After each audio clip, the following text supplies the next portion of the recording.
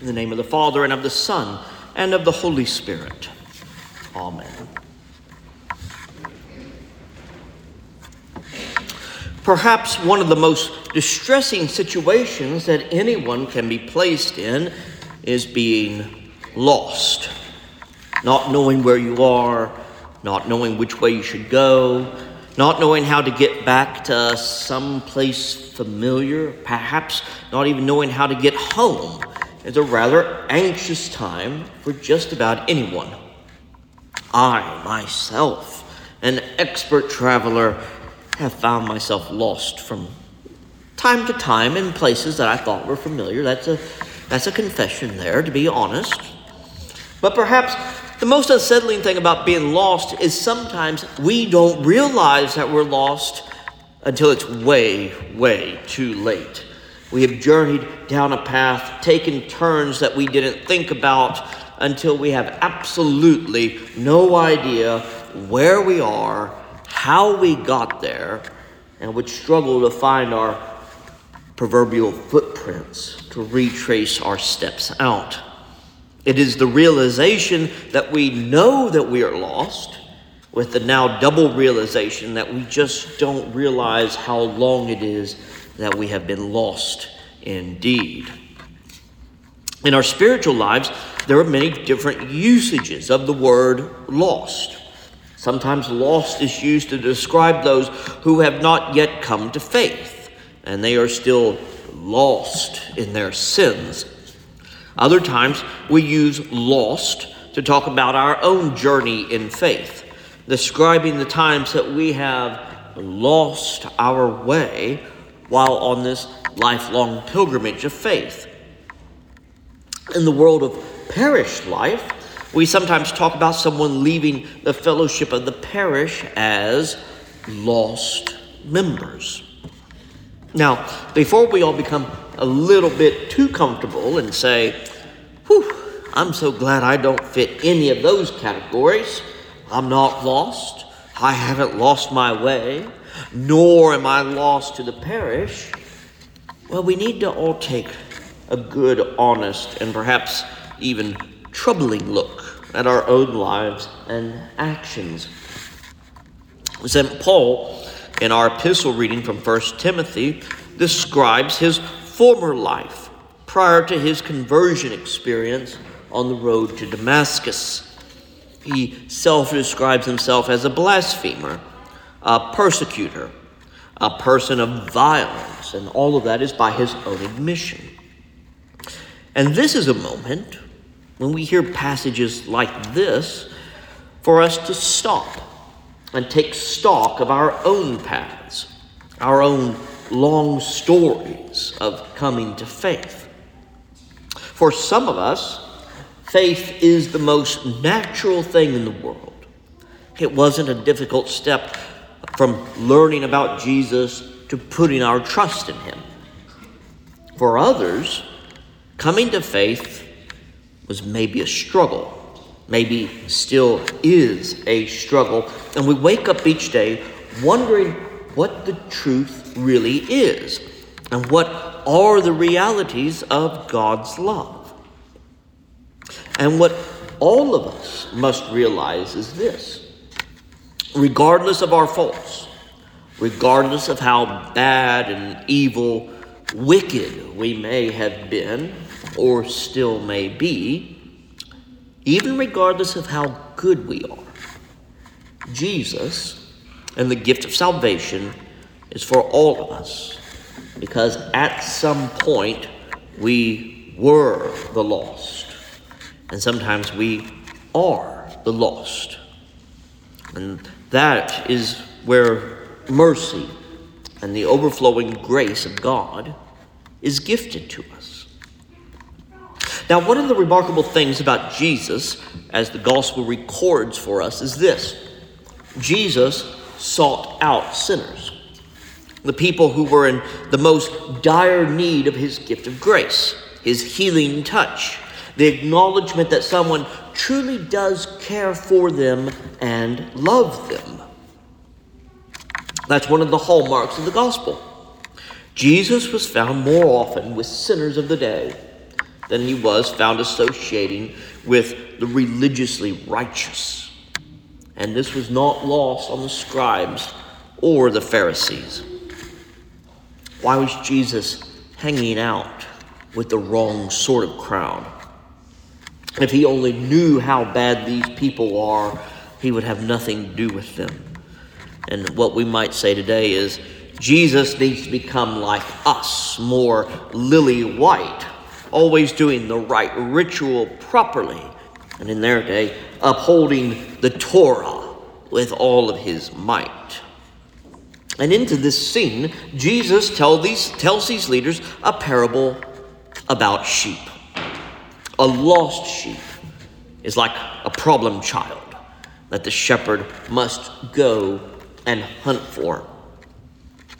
Now, while I have never raised sheep, I have heard and read this, that once a sheep is lost, and once they're separated from the rest of the flock, the lost lamb or the lost sheep almost becomes paralyzed with fear.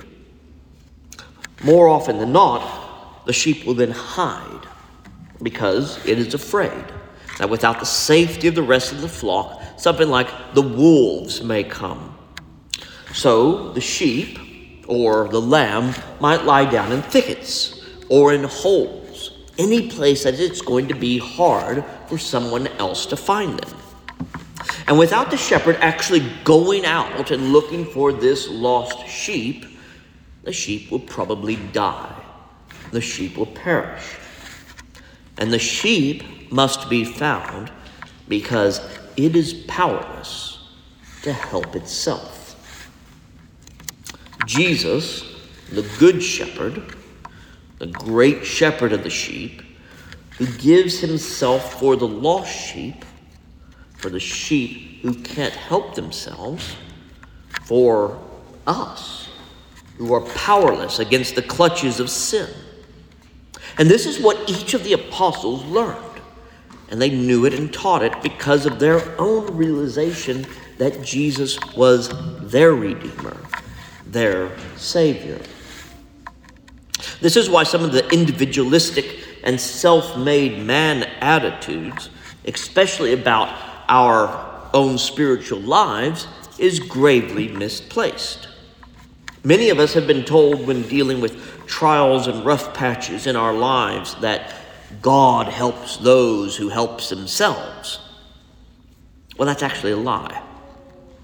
You see, the whole point of the gospel and the point of Jesus' example is God helps those who are powerless to help themselves.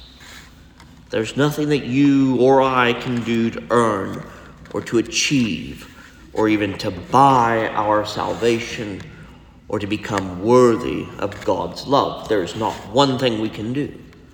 What it takes, and this is why we sometimes talk about it, is the surrendering of our wills, of our lives, of our very souls and beings to God. There's no other way to accept what God has done for us in the Lord Jesus Christ. Now, sometimes, and I have had this experience with cows and calves, is that when something is lost, they sometimes fight the person who is trying to save them, partly out of fear, partly out of maybe some sort of instinct that says that the man approaching them looks like a threat. But once they realize and understand, usually by reuniting them with the herd or placing the calf down right in front of its mother, they calm down because they instinctively now know that they're safe. So it is with Jesus' call to us to come and to accept the gift of grace. Sometimes we attempt to hide ourselves away because we're battered by the hurts and pains of the world. Other times, we're like the calves that fight against Jesus and insist that everything is all right and that we can do just fine without him or his saving grace, thank you very much. But Jesus, as that great shepherd, knows both what makes us afraid, knows what fears we have, and also knows how to calm us if and when we fight against him. Being lost is serious. If you are lost in the wrong place, it could sometimes mean the difference between life and death. Lack of food and water in a desert, losing your way in a forest, taking the wrong turn on a mountain in a blizzard. But once you're found, life is restored. Hope begins again. Jesus is calling us each day to find our way back to him. And he seeks and he searches. He does indeed find us too. But what we must do each day is to make the choice, the willful choice to follow him and to let Jesus be our guide, to let Jesus be our shepherd. And shepherds who are wise, caring, loving, always know what is needed to tend to the wounds of the lost, where the best food is, where clean water can be found. We're all lost from time to time in our lives. Spiritually, we may become disillusioned because of a tragedy, or burned out because it seems like our prayers are unanswered, and perhaps even begin to doubt the love of God for us. In a sense, we lose our way. We get off the path. We separate ourselves from God and his desires for us. Let Jesus find you again and again and again. Let Jesus find you each day, because he will come searching. And when you're lost, call out to him, and he will move closer to you. Let Jesus be your shepherd. Let Jesus, in being your shepherd, make you perfect in every good deed and guide you through your life. In the name of the Father, and of the Son, and of the Holy Spirit. Amen.